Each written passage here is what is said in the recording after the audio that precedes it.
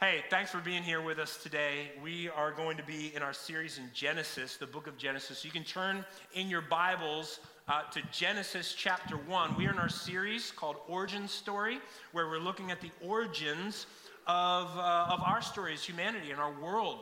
What happened? What went wrong? Is there hope for us after all? And we're doing it in the backdrop of the modern secular story of origins. And so that's really what we're all about here today. Pastor Terry last week did a great job introducing this idea of the Imago Dei. The Imago Dei is the image of God, the imprint of God on the human soul that makes us particularly unique and gives us a purpose in our world. And so Pastor Terry introduced that last week. This message happens to coincide with Sanctity of Human Life Sunday. That might be a new phrase for some of you. Maybe you already know about it, but Sanctity of Human Life Sunday has been happening for about 40 plus years now. It's a Sunday each year in January where Christians and others around the country take a moment to focus on the sacredness of all human life. Also, though, to mourn the reality of abortion in America, where nearly every year 1 million babies are not granted the freedom of life, the right to life. And it's a time where we pray and we intercede for those who do not have a voice. Now, I recognize when I say those words, some of us are going to automatically hear those through a political filter. It's just the world in which we live. Maybe it's your world in which you occupy as well. You hear these terms in only political left and right kinds of issues. But let me just say, while certainly there's political implications to this, for a Christian, this is not primarily the reason that we talk about this subject. It is first and foremost a biblically grounded issue. It's a biblical ethic issue. So our first priority is not what a politician says, not what an advocacy group says or some other influencer says. The question that we should ask ourselves, if you're a Christian, is what does God say about this? And so some of us are coming from that filter. So others of us hear these words today from a deeply personal place. Maybe this is part of your story. Maybe you hear these words and brings up wounds and hurts from the past because of decisions that you've made or decisions that were made for you or other people that you love in your life. It's deeply personal. It's personal for me. Actually, in my story, I'm the son of an abortion survivor. It's my mom and my grandmother's story. It's personal for us. And if my mom and grandmother were here, my grandmother would be the first to tell you that there are wounds every time that this subject comes up in church for her. There's wounds when she thinks about this. But they would also tell you that while there are wounds, there's also healing, because it's a constant reminder that they are part of God's redemption story, restoration story, that they've accepted the grace and the love, the unconditional forgiveness of God, regardless of what has happened in the past. And so they sit in the light of that. And so there's a healing balm of grace from the Lord for those of us in that kind of place today. And so for those of you that hear this through political filters, I would just encourage you to set that aside and be open-minded to what we say today. For those of you whom this is hard for other reasons that I mentioned, know that there is a grace for you today. And so I want to start there. I want to start with that in a word of prayer. Would you pray with me?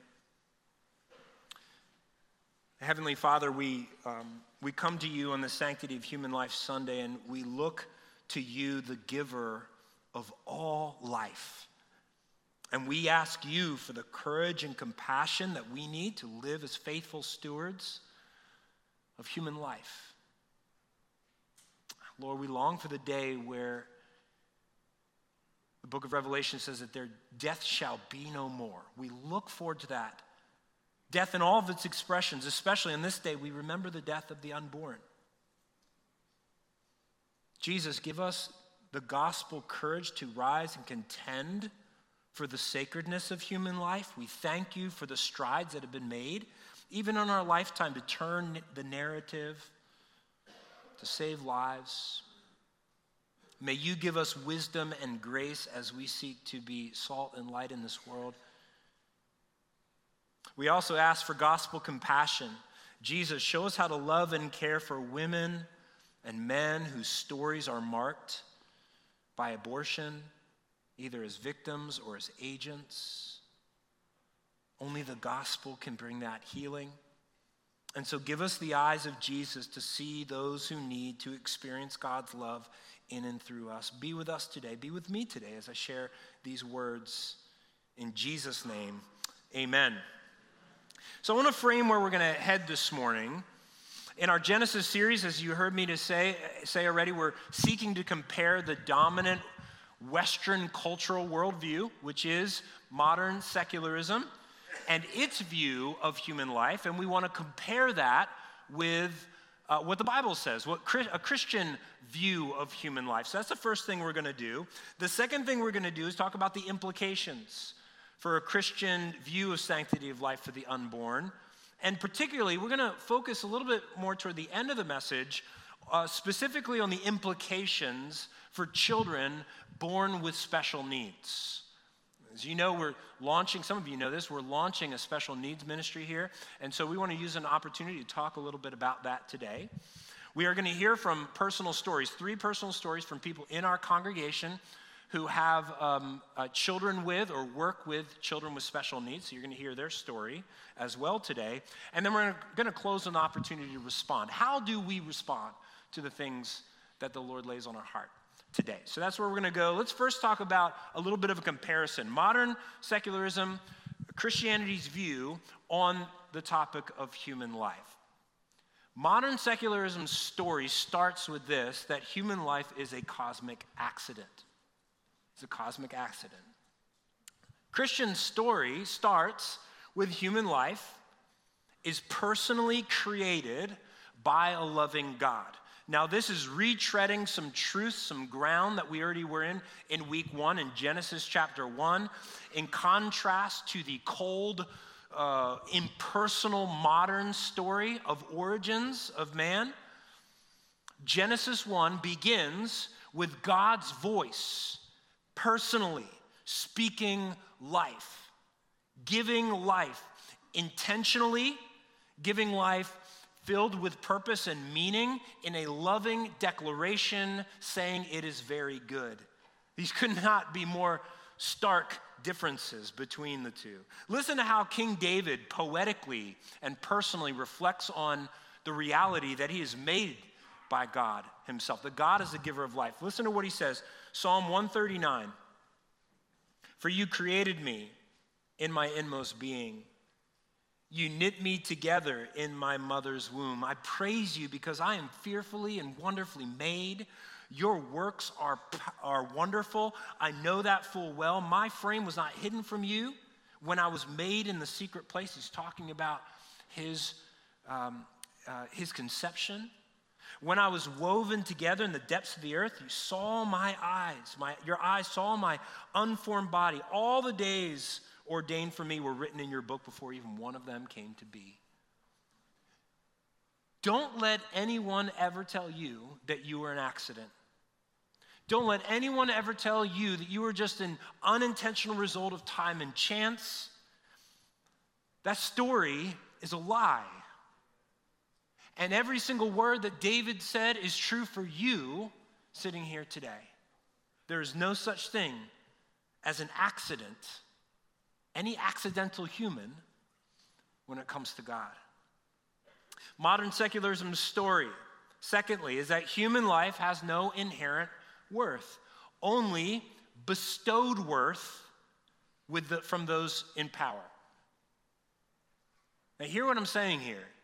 When you cut through the lofty rhetoric of modern secular voices like Sam Harris, and don't get me wrong, I actually respect a lot of the things Sam Harris says, but people like Sam Harris or certain politicians or activists, you will find that there is no basis for saying that human life is sacred. There is no basis, and there is no basis for saying that any life has inherent worth. Worth is determined in a strictly secular filter by whoever holds the power and whatever they say. Whether that power is the state to determine an unborn child, or a child in a foster care system, or a person facing end of life and whether that person has worth, or the power of a pregnant mom with an unwanted child, or the power of a parent or a man in the picture placing pressure to end a pregnancy. There's no inherent worth, only bestowed worth by those who have power. Christianity's story is not this. Christianity's story is that all human beings have inherent worth because we are uniquely made in the image of God. Let's revisit that astounding passage from Genesis 1:26. Then God said, "Let us make man in our image." Listen to the repetition. "In our likeness. Let them rule over the fish of the sea and the birds of the air and over the livestock and over all the earth, over all the creatures that move along the ground." And so God created man in his own image. In the image of God, he created them. You see the emphasis here. The one thing he wants to make sure you know is that you have inherent worth because you're made in the image of God. Male and female, he created them and he blessed them. Every human being has value. Every human being reflects his glory in a special set-apart way from the rest of God's creation, even the angels. Every life is a gift of grace seen in the blessing, the promise of blessing. Every life has been called to a purpose, a very good purpose of fruitfulness and dominion and cultivation in God's creative work. And this is true. This is God's intent for the child who's currently stuck in child slavery in places like Thailand. God's intent is true for the child born with Down syndrome, hidden from the public view in places like Somalia. And this is true for the unborn child in America. God sees their worth regardless of who's in power. Third, modern secularism's story is rooted in survival of the fittest and the strong dominating the weak. Now, again, you hear the rhetoric of modern secularists say how much they believe in the marginalized voice, and many do, absolutely. And what people groups matter to them, and they have signs and protests and hashtags, all that's fine. But the notion that any weak or voiceless people truly matter, friends, we need to understand, is not rooted in their secular origin story. You won't find that in their origin story. Well, where do they get that? Well, as Os Guinness says, what they're holding on to is the fresh-cut flowers of a Christian origin story. They're borrowing a cup of sugar from their neighbor Christians when they say they're advocating for any people group or the voiceless. See, their story is based on Darwinism. It's based on might equals right. It's built on the survival of the fittest, on the strong dominating the weak. They're borrowing from our story, friends, because we have a better story than they do.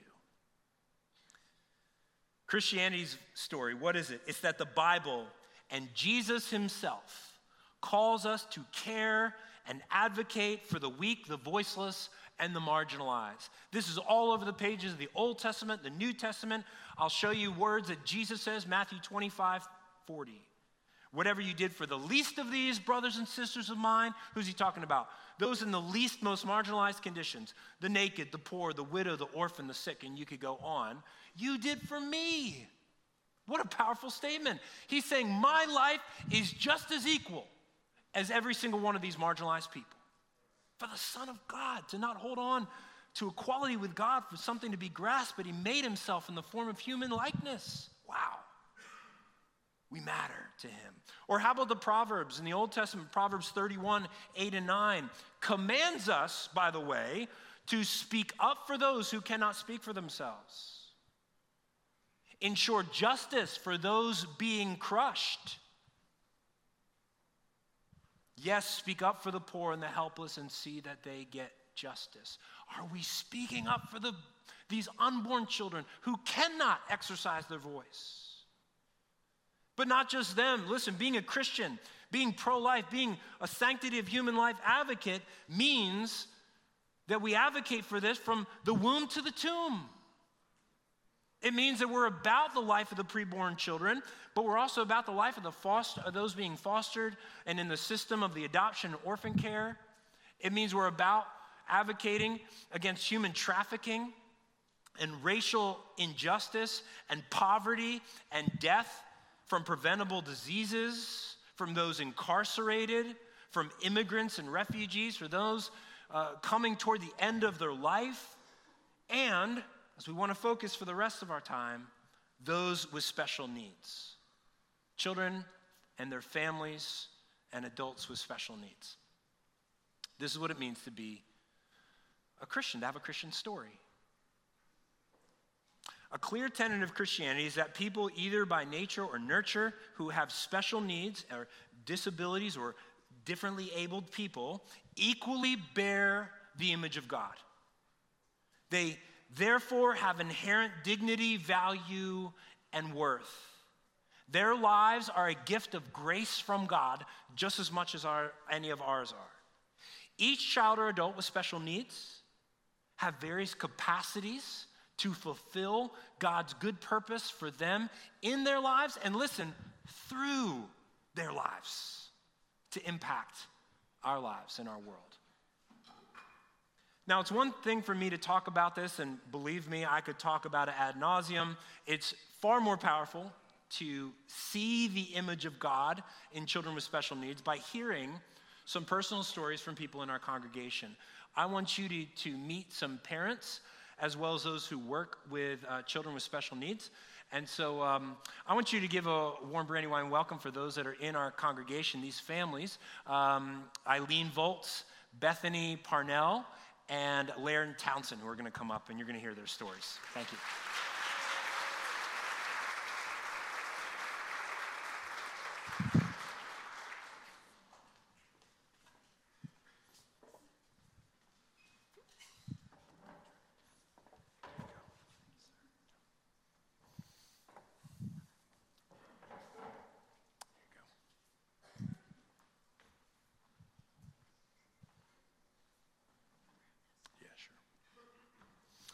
So, thank you all for being here. Each of you have your own story, and we want to hear them. Each story is a little bit different from the others. Eileen, I'd like to start with you. You and Matt, your husband, have a child, Daniel, who was born with special needs, with Down syndrome. Can you share a little bit about your story? Good morning, everybody. So we found out that Daniel would have Down syndrome when I was only 3 months pregnant from a simple blood test. And from that moment on, every medical appointment encouraged us to terminate the pregnancy. As we moved along the pregnancy, they knew what states we could still go to in the event we decided to change our mind. They just said his life would be very hard. So if you've ever expected a child, can you imagine every time you go to the doctor, someone suggesting that you do not want your baby? Sadly, in our country, 70% of babies in the womb with a Down syndrome diagnosis are terminated. In other countries, it's 90 to 100% are terminated. So Daniel, there he is there. I got to look at him so I stay happy while I'm talking. But he's 5 of 6 for us. We lost 2 sets of twins before him, which made these suggestions even more painful and unfathomable for us. So we always wonder, why is he the one of the 6 that God chose to be here? What is his purpose? So my ability to answer that question, I put a joke in here so that I would not cry so much. I'm doing pretty good. My ability to answer this question is like our weather people forecasting snow, but to be fair, they did well this week. They were right both times. But what is God calling him to do? So I can just share Matt and I's experience with him as his parents for the last 11 years. He is joy, hope, and love. He makes random strangers smile and hug. He even got Pastor McNutt to play some Duck, Duck, Goose at a wedding in November. And that, he just convinces people to do stuff with a smile, I suppose. But like us, he wants to be included and valued, and that's because God created us all for community. Through his struggles, he teaches us a lot of patience and the importance of putting other people first. He is loving, kind, and empathetic, yet he is overlooked. He can be in an event all by himself or just with us. And I always wonder how long until someone seeks him out. So why would otherwise loving people not realize that Daniel is alone? And I think that's a simple answer. Historically, kids like Daniel have been isolated and segregated.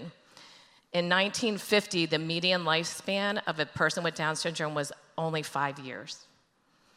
In 1983, they lived on average 23 years. And right now, they're at 60 years. And that is progress, but that's still below us. So in the end, the medical experts were right. His life is a little bit harder, but certainly not any less joyful. There's no doubt you guys, some of you have seen him running around this church.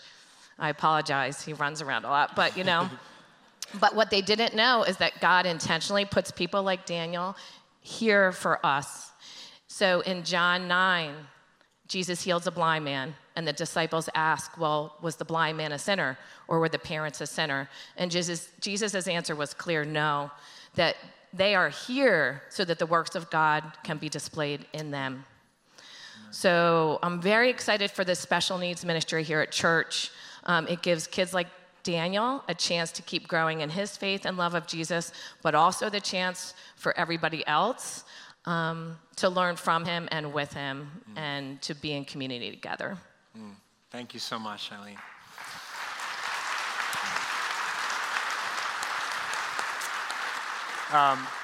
Bethany Parnell, her and Hayes, her husband Hayes, they have entered into the lives of children from hard places. That's part of their story. So can you tell us a little bit about your story and how you see the image of God in your family? Sure. So this is our family, and some of you may not have known that Hayes and I were married, but we are. Hayes is the worship pastor here. And we've birthed children, we've adopted children, and we were foster parents for a while. So we just invited everybody to the family party. Everybody come on in. It's going to be a fun time. But when we started the adoption process, our social worker sat us down and said, hey, typical families do not usually need to make adoption plans. And she was preparing me for what we would encounter as we started to meet with families. So we start meeting with families, and I can honestly say that I couldn't have dreamed up some of the situations that we were reading and the families we were encountering. So I started to research things about trauma and how it affects the brain and the body. I started to learn about detachment and how that would affect children long term. I started deeply researching prenatal drug and alcohol exposure and how that would manifest in the brain and body long term and short term. So we had to consider all these things and decide on paper, what are we willing to take on? And I gotta say, we were in our mid-20s and we had 2 babies, Hannah and Nora, already. So our list was pretty short of what we were willing to take on. But as a follower of Jesus, we had to ask, Lord, what do you want for us? And part of that answer came through a visit to a home of kids who had disabilities. We were in Honduras and we spent some time in this home, and the joy that radiated from the caregivers there inspired us to be open to more. So we came home, we changed our paperwork, and the next month we got a call. There's a 4-pound, 5-ounce baby boy with a long list of possible and confirmed needs that's waiting to go home from the NICU. And that's when Hayes V came into our family. So that's kind of part of his story. And then fast forward to our journey being foster parents a few years later, we go through a training process where we're asked to consider the most awful, horrific things that can happen to a child and can happen to their family. And then posed with the question, how will you care for them? How will you help everyone feel safe? Adoption felt dim. Foster care felt like total darkness. And Holy Spirit led me to this verse from Psalm 139. If I say, surely the darkness shall cover me, and the light about me be night, even the darkness is not dark to you. The night is bright as the day, for darkness is as light with you. So I started to pray, God, you see through the darkest night. Give us eyes like you. When I want to look away because it's too hard to look at this situation, keep me in it. I want to see what you see. So I had ideas about being the light of the world in these dark places. I didn't know I would find the light of the world in the dark places. I thought the goodness and blessings of God would look like a comfortable home with a typical family. And I can say I have more goodness and more blessing that I could hold in my house. Adoption and foster care has broken my heart forever. I am wide open to grief, doubt, loss, confusion, pain. But it's made even more space for joy, love, hope, perseverance, gladness in the Lord, delight in the Lord than I ever thought was really possible. I've seen miracles. I've seen God be faithful and provide for our family in a way that I didn't know was real this side of heaven. Families and kids from hard places get a lot of labels, like broken, abandoned, forsaken, lost cause, too disruptive, too far gone. But I found these labels are given by eyes that haven't looked long enough to see the truth. Psalm 27, verse 10. Even when my father and mother abandoned me, the Lord will hold me close. Psalm 68, 5. A father to the fatherless, a defender of widows is God in his holy dwelling. God sets the lonely in families. He leads out prisoners with singing. When little Hayes and later Nathaniel joined our family, I was given a front row seat to that truth. God is living and breathing in the hard places. If we are willing to look, we'll see more of the image of God than we could have ever imagined. Now, I know this is my story, and 25-year-old, really zealous Bethany would be like, everyone should be adopting and fostering right now. But that's not true, because everybody's not called to it. I know that. But everybody is called to it in some way. We can help, we can support. And honestly, you can only support a foster parent if you're not a foster parent, really. It takes a lot. Sadly, families from hard places and people who are differently abled often get overlooked, excluded, or even hidden out of sight. But I hope that starting a special needs ministry here at Brandywine is going to help all of my kids feel seen, included, and really deeply loved. Thank you so much, Bethany. Thanks for sharing your story. Laird, your story is a little bit different. We heard from some parents of special needs children, but you have chosen to go into the education space to work with children who have special needs. And so can you tell us a little bit about that, how you see the image of God in the children that you work with? Sure. So I've been teaching for 18 years severe disabilities with elementary and middle school students. And typically I have about 5 or 7 students in my class. And I get those students for maybe 2 to 3 years. So you really develop a relationship with them and get to know them very well, and you get to know yourself very well. But the biggest thing that has stood out to me over these years is that I see my reflection of myself through them. And what I mean by that is I see the same sense of self in all of them. They want love, they want community, they want friendships, they want to have purpose. They want to feel like us, and they do. A lot of them, especially with severe disabilities, have a really hard time communicating.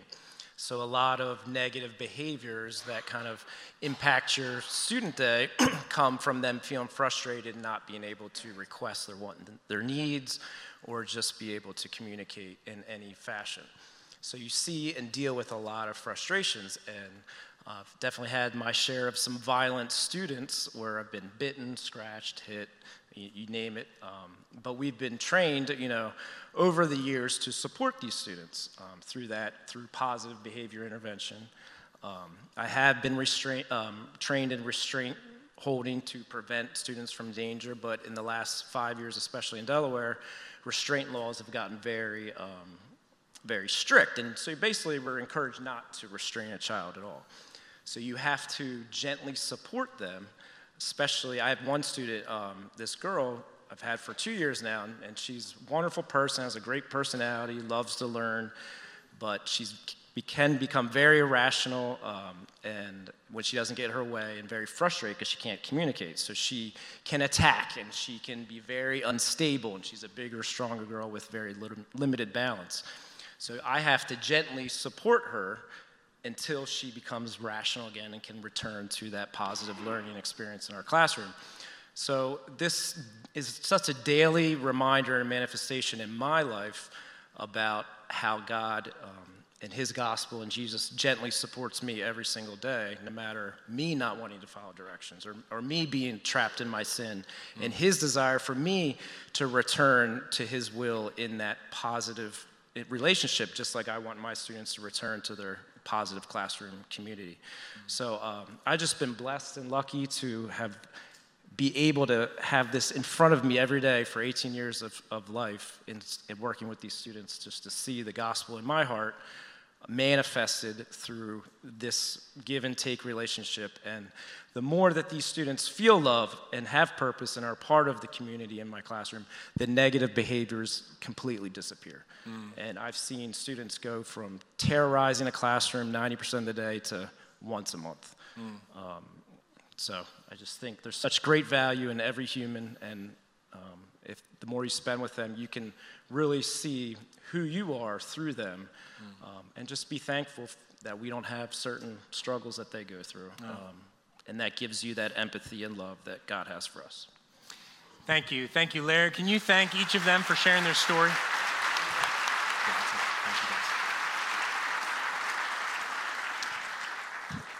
So I'd like to invite up David Cordray. He's part of a team of people, including his wife, who lead a special needs ministry here at Brandywine Valley Church. And so David's going to give a bit of an update on where things are and ways that we can get involved. David. Thanks. Good morning. In late November, we told you that we are starting a special needs ministry here at Brandywine. We're working to create the structure and provide the resources needed to provide consistent support to children with disabilities and their families so they can engage on Sunday morning. Our initial focus is children, like the stories that you just heard, but it is our hope that eventually we will also be able to support adults with disabilities like our daughter Caroline. So our team's had a really busy couple of months since we last spoke to you, and today I'm pleased to give you just a brief update on where we are in launching the ministry. In late November, we held an interest meeting, and we were really encouraged by the response. 2 weeks ago, we repurposed a classroom to create a sensory room, to create a safe space and a calming space where children can come if they're struggling to be in the classroom and regroup, or maybe to be a space for a different learning environment for children with special needs. Our team is preparing training materials and procedures and other elements for us to be able to equip the volunteers to start the ministry. We're conducting training next week for the folks that will be working directly with the children in order to prepare them to be able to do that and to launch the ministry over the next few weeks. And it's exciting to see how God is bringing everything together to establish this ministry here at Brandywine. And we know the need will only get bigger. In fact, a couple of weeks ago, a couple approached me on Sunday morning and they said, "We heard that you're starting a special needs ministry here at Brandywine, and we've decided we're coming to Brandywine." And that's really exciting and a little bit intimidating all at the same time. So there's still a lot ahead of us to fully launch the ministry, and we greatly appreciate your prayers and support. Thank you, David. Can you thank David and Nancy and those on the team? Thank you. So we're about ready to close our service, but we want to do something kind of special. As you heard Bethany say, not everyone's story is called to enter directly in the lives of children with special needs, but each of us are called as Christians to create the kind of community where everyone feels welcome. Everybody can be seen. Everybody can be served in ways that they need it, where families, siblings, and parents can feel like they can worship and know that your children are taken care of. These are sort of the wraparound services and ministries that we can participate in. So I want you to consider two things. Bethany and Terry are going to sing a song over us. I want you to use this opportunity to pray. Lord, what would you want me to do? How might you want me to be involved in some way? Maybe it is simply through prayer. What does God want you to do? And then secondly, you have an opportunity to serve. You see on the screen behind me, you'll see a QR code for our special needs ministry. You can pull out your phone right now, go to your camera, and just put it up to the screen and then click on the link. That'll serve in this ministry. You can pray. We have a prayer ministry, and you can sign up to be a part of that. You can sign up to be a part of the training, just so you can be better equipped yourself, wherever God might want to use you to work with children with special needs as well. So consider what God has for you. In many ways, I consider families with children who have special needs an unreached people group. Do you know only 10% of these parents even attempt to come to church? It feels like a mountain to overcome. And so we can be just a part of that story to help them come into a place like this. Wow, that is our role as a church, to introduce people, all people, to Jesus Christ and help them follow him. Let me say a word of prayer. Heavenly Father, this is a hard message to hear today. Maybe we came in not knowing what to expect, and wow, we were really struck, or we were challenged, or given a different view than maybe we had before. Maybe we were inspired, or God opened up our heart, or confirmed something that was already there. Or whatever it might be, let's speak to us. Thank you that we are made in your image. Help us to be the kind of image bearers that accomplish your purpose and reason for our lives. In Jesus' name, amen.